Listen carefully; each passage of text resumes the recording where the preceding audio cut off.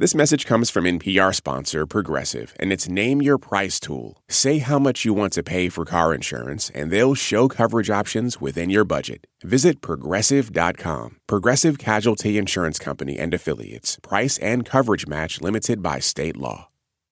This message comes from NPR sponsor Trane. A high-performing business takes a high-performing building. Reach organizational goals while enhancing systems and reducing emissions with Trane Energy Services. Explore their consultative approach at trane.com/energy services. Life Kit is all about helping you, our listeners. And now we need a little help from you. Please tell us what you like about our show and how we could improve by completing a short, anonymous survey at npr.org/lifekitsurvey. It'll help us out a lot, and it'll also give you a chance to tell us more about what you like or don't like about Life Kit. Again, you can take the survey at npr.org/lifekitsurvey. And thank you. This is NPR's Life Kit. I'm reporter Andy Tagle. So, you found that special someone and the time has come to meet the family. Tell me, is there anything more nerve-wracking than meeting your partner's parents for the first time? Is there any tie more delicate or complex than a relationship with your in-laws? According to a lot of you, the answer is no. I put out a call for personal stories in preparation for this piece, and of all the episodes I've done for Life Kit, of all the squishy, uncomfortable subjects I've covered, from diet culture to money anxiety to end-of-life planning, it's this topic that people just did not want to talk about on the record. I get it. The forced intimacy of these singular relationships is a rich breeding ground for potential awkwardness and misunderstanding and discomfort. The pitfall for in-law relationships is that you are coming in, way late into the movie and you have to catch up, and you're also in your own movie and you're like, I don't share these values. I don't want to invite Aunt so-and-so to the wedding, or I don't think that money should be handled this way. Writer R. Eric Thomas wears a lot of hats. Among them, novelist, culture critic, and longtime host of The Moth in Philadelphia. What all these roles have in common is his thoughtful examination of all the ways we relate to one another. When you're in a couple, you're able to sort of talk those things up. But with in-laws, you either have to, sort of choose your battle and say, like, all right, fine, I accept this about you, or say, like, no, this is non-negotiable. And those two things are both hard. But your in-law story doesn't have to be a horror movie. Take it from Eric. Initially, distance kept him from being able to be too close with his mother-in-law. But after time and a cross-country road trip together, he and his husband shared Thanksgiving dinner with Mom. And we talked and we cooked together, and we also sat in easy silence. And that's a thing that I think we all were really looking for that. A relationship with your partner's family is a long and ongoing journey. Often, there's a lot of unpaved road to be traveled between the starting point of being polite strangers to the destination of family members sitting in easy silence. And much more still after you get there. But despite the potential potholes of competing parents, or storms of bad feelings over changing family traditions, or lifestyle choices, or time with the grandkids, building bonds with your in-laws is an opportunity for building essential community. Because we need each other at the beginning of life and the end of the life, and both good and bad in between. For creativity and legacy. As you make space for all the new people in the family, that is why traditions adjust and change, and it can be really lovely. And for closeness with and for your partner. No other relationship is going to be like this. People may love your spouse. You may be married to Julia Roberts. Everybody loves Julia Roberts. But, nobody loves Julia Roberts like her parents and her spouse. And so that's unique, and that's beautiful. So in this episode of Life Kit, whether you're newly partnered and want to start things off on the right foot, or you're navigating taking your relationship to new heights, like through marriage or children, we've got tips to grow, steer, and sustain a strong relationship with your partner's family. Support for NPR and the following message come from the American Cancer Society. Dr. Alpa Patel leads a team that researches cancer risk factors, and she shares how a new study aims to impact an underrepresented community. My greatest hope for the Voices of Black Women study is that it will help us understand and identify culturally tailored ways to change and really eliminate the unacceptable disparities for future generations of Black women as it relates to cancer. To learn more, go to voices.cancer.org. This message comes from NPR sponsor Capella University. Sometimes it takes a different approach to unlock your true potential. Capella University's game-changing FlexPath learning format is designed to help you learn relevant skills at your own pace, so you can earn your degree on your terms and apply what you learn right away. Imagine your future differently at capella.edu. A quick note up front, the tips we share in this episode assume a baseline of familial relationships built on mutual trust and respect. Everyone is entitled to feel safe in their communities and to navigate their relationships free from violence or abuse in any form. Okay, now that we're all on the same page, let's get into it. Try though you might, romantic relationships don't exist in a vacuum. Yeah, it's great that you can banter all day about movies and music and your matching taste in obscure latte art. But getting along behind closed doors is only one part of the equation for a lasting partnership. Another critical element is getting good with your partner's people. And that starts by understanding the full picture of who and where your partner comes from. So, takeaway 1, do your homework. Collaborate with your partner to create a game plan for meeting the folks. New York-based licensed marriage and family therapist Mariah Seeger-DeGeer says to put your best foot forward, prepare by having direct and explicit conversations with your partner. If the communication with the couple isn't there, a lot of times one person is feeling really blindsided. The partner's like, oh, but my mom's always like that. And it's like, well, you could have told me this was going to offend them.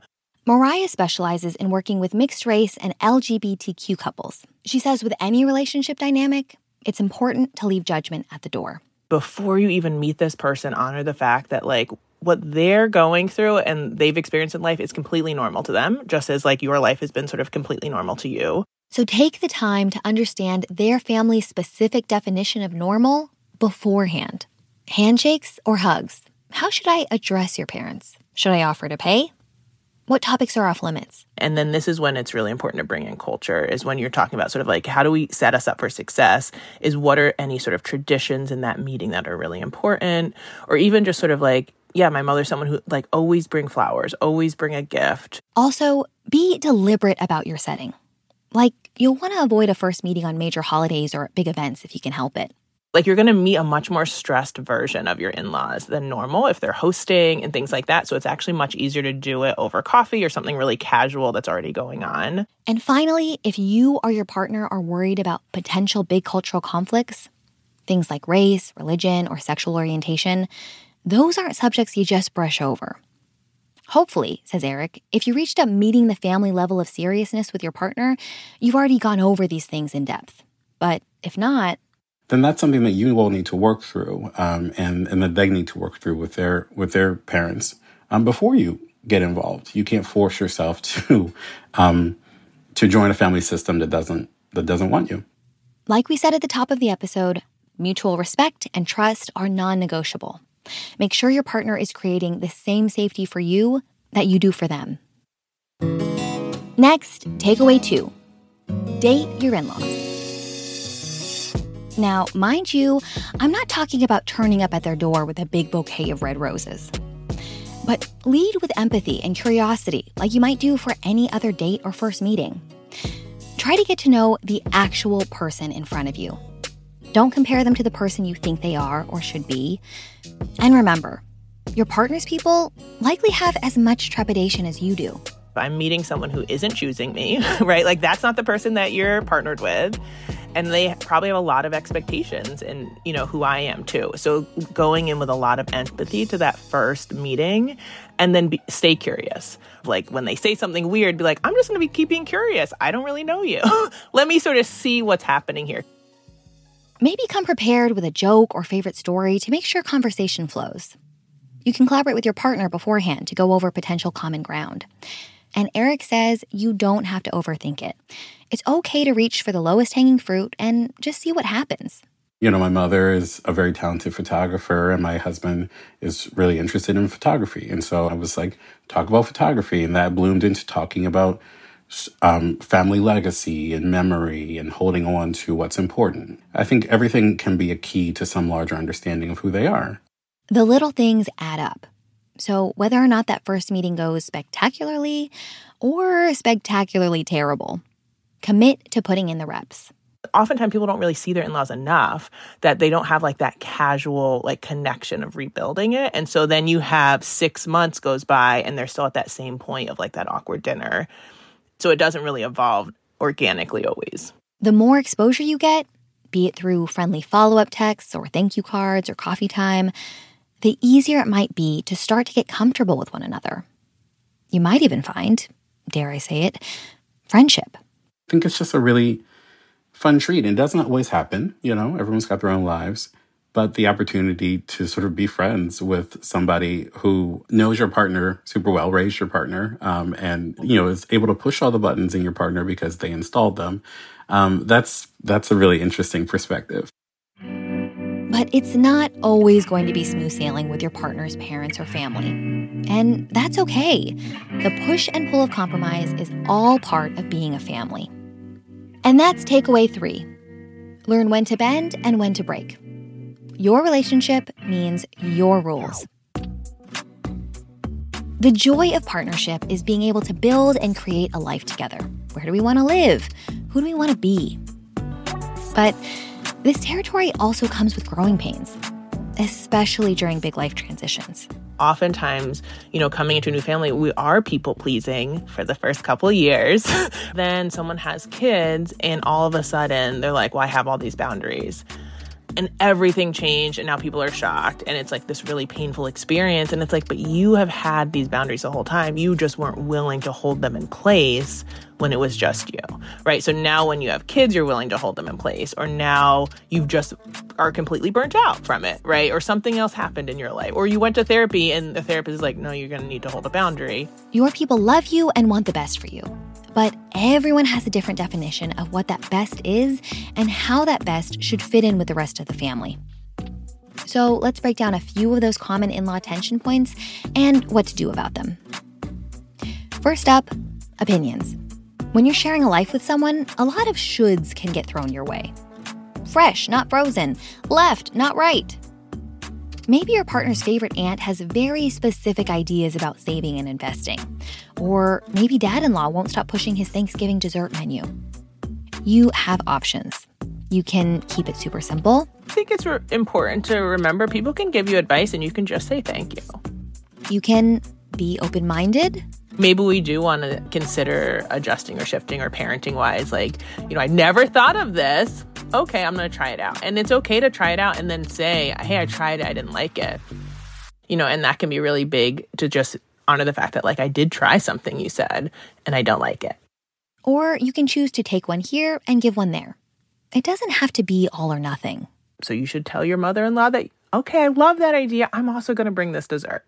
But let's acknowledge here, none of this is easy to do. It can be really hard to find the strength to go against the grain of someone who's been the ultimate authority in your person's life, especially if they offer you something with good intentions. But living your life for the sake of someone else's approval, that's a lot harder. As much as it's possible that in-laws can be friends and can be, really great additions to a family system, it's also sometimes useful to think these are just two strangers. And I don't owe these strangers more of myself just because we are in a family unit. So you do you, but where you can, be creative, collaborate, and always lead with kindness. If you don't agree, you can at least remember the thought behind the thing they're offering. For example, do you absolutely hate that lamp they bought you for Christmas last year? It doesn't cost you much to just put it out when mom visits. Then maybe you could suggest only homemade or experience-based gifts this year. No matter your choice, you and your partner should be a united front. And let's note, that might be harder for some than others. Mariah says bring some awareness and patience if your partner has trouble falling out of step with their family's every whim. You have to like bring them back to reality of like, you're not actually married to your parent, right? Like it is time for you to like be in this role with me. And I would like say something like that of like this role with me as my intimate partner, romantic partner. I don't need you to agree with me the whole time, but I need to know that like the place of belonging is here with me. A final note on opinions: manage yours with care too. If you criticize your partner's family, Eric says proceed with extreme caution.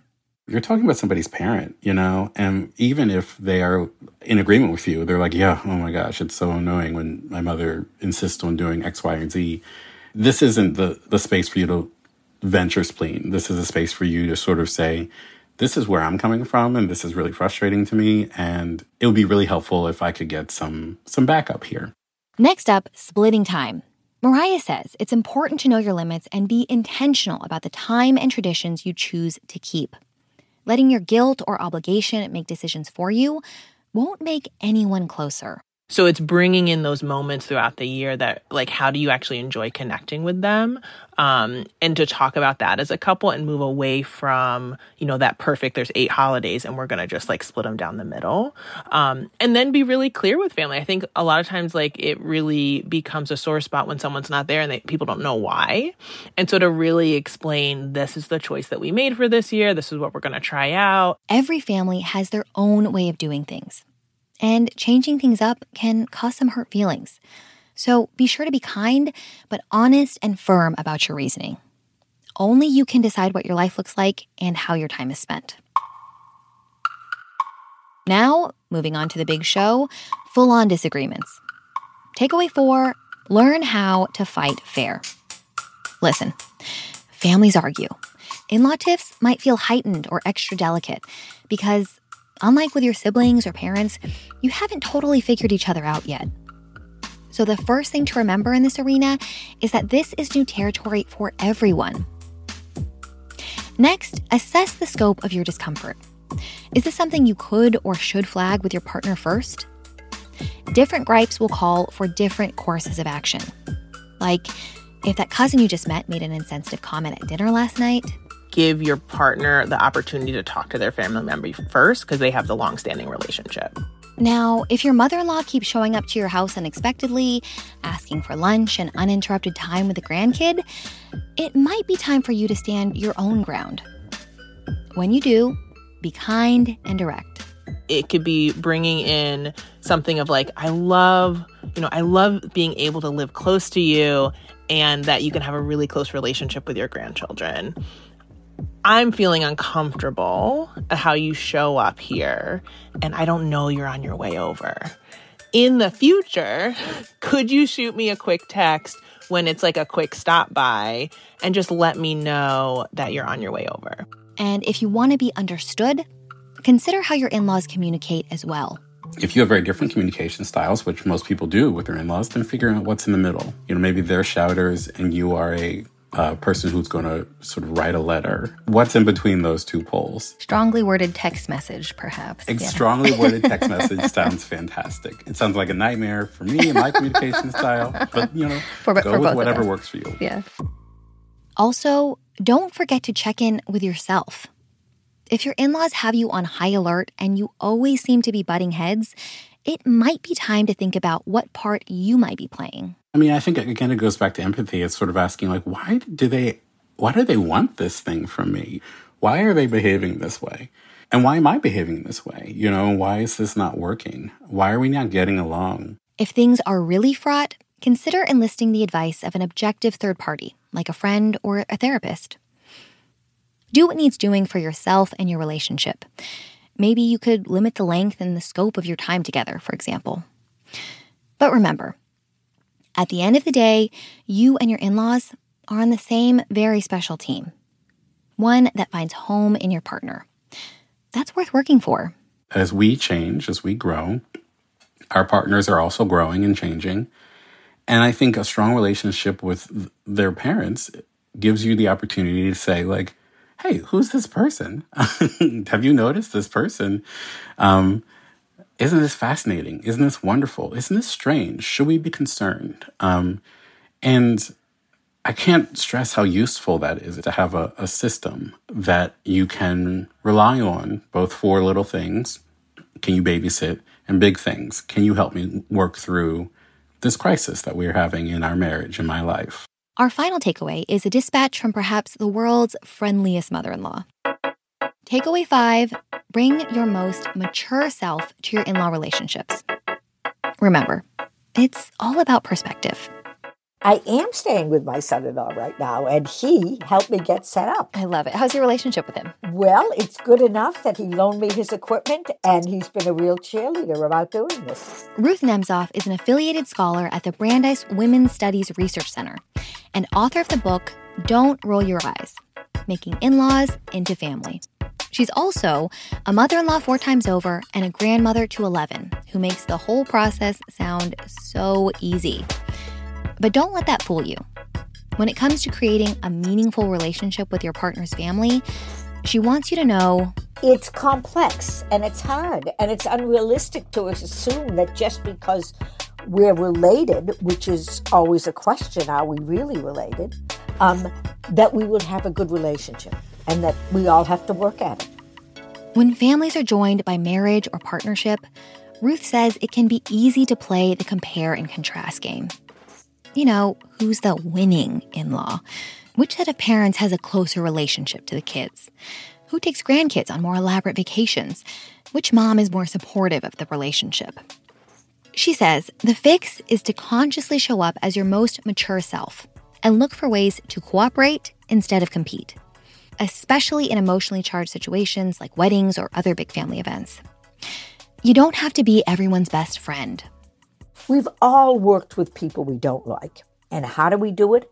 By focusing on the task at hand, by finding what's good in the person.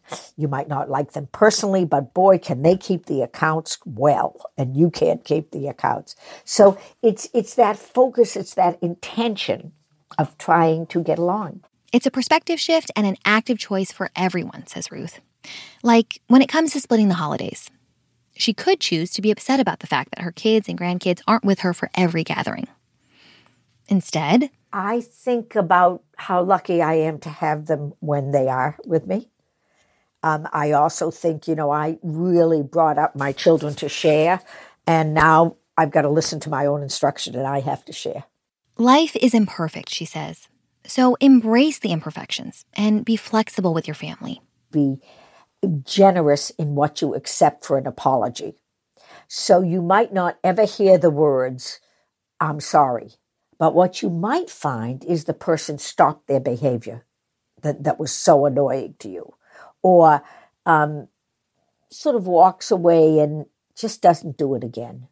And, that's a kind of apology too. Instead of looking for the ways your family-in-law takes away from your time or relationships, consider seeking out the things they add to your life. Every family member has something different to contribute. For example, I'm not very patient with babies. I don't enjoy rocking them. And I have these wonderful in-laws. 3 of them are really baby whisperers. and that's fantastic. When we were taping an interview for this story, I happened to be staying with my in-laws. I'm reminded now of how my father-in-law, Vincent, watched the World Cup on mute for the sake of my recording. And how Susie, my mother-in-law, offered to get me a Diet Coke, my favorite. So I'd have energy for my interview. Just small, simple gestures of care and concern, but things that add up and make a big impact. After I was done with work, we sat in the living room and watched the game and shared some lovely, comfortable silence. It felt like home. I hope this episode can help you find some of that in your neck of the woods.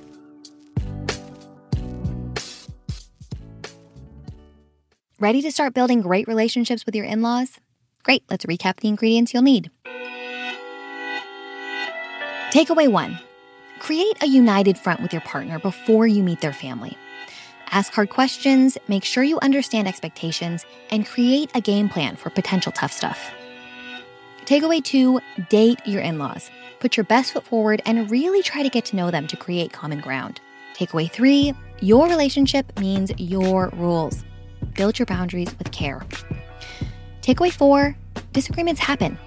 Learn to fight fair. Finally, takeaway 5, find the bright side wherever you can and celebrate how your in-laws add to your life. Before we wrap things up, just a quick reminder to have you complete that survey we mentioned at the top of the show. It's at npr.org/lifekitsurvey. It'll really help us out. Again, npr.org/lifekitsurvey. For more Life Kit, check out our other episodes. I hosted one on how to split domestic labor fairly, and we have another on how to talk about money in relationships. You can find those at npr.org/lifekit. And if you love Life Kit and want more, subscribe to our newsletter at npr.org/lifekitnewsletter. This episode of Life Kit was produced by Claire Marie Schneider. Marielle Segura is our host. Our visuals editor is Beck Harlan. Our digital editor is Malika Karib. Megan Kane is the supervising editor. Beth Donovan is the executive producer. Our intern is Jamal Michelle. Our production team also includes Audrey Nguyen and Sylvie Douglas. Julia Carney is our podcast coordinator.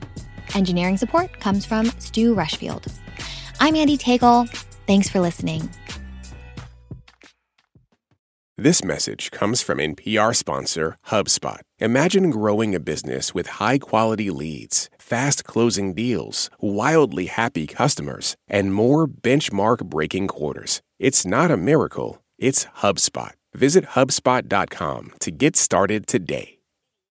This message comes from NPR sponsor Capella University. With Capella's FlexPath learning format, you can earn your degree online at your own pace and get support from people who care about your success. Imagine your future differently at capella.edu. Every weekday, NPR's best political reporters come to you on the NPR Politics Podcast to explain the big news coming out of Washington, the campaign trail, and beyond. We don't just want to tell you what happened, we tell you why it matters. Join the NPR Politics Podcast every single afternoon to understand the world through political eyes.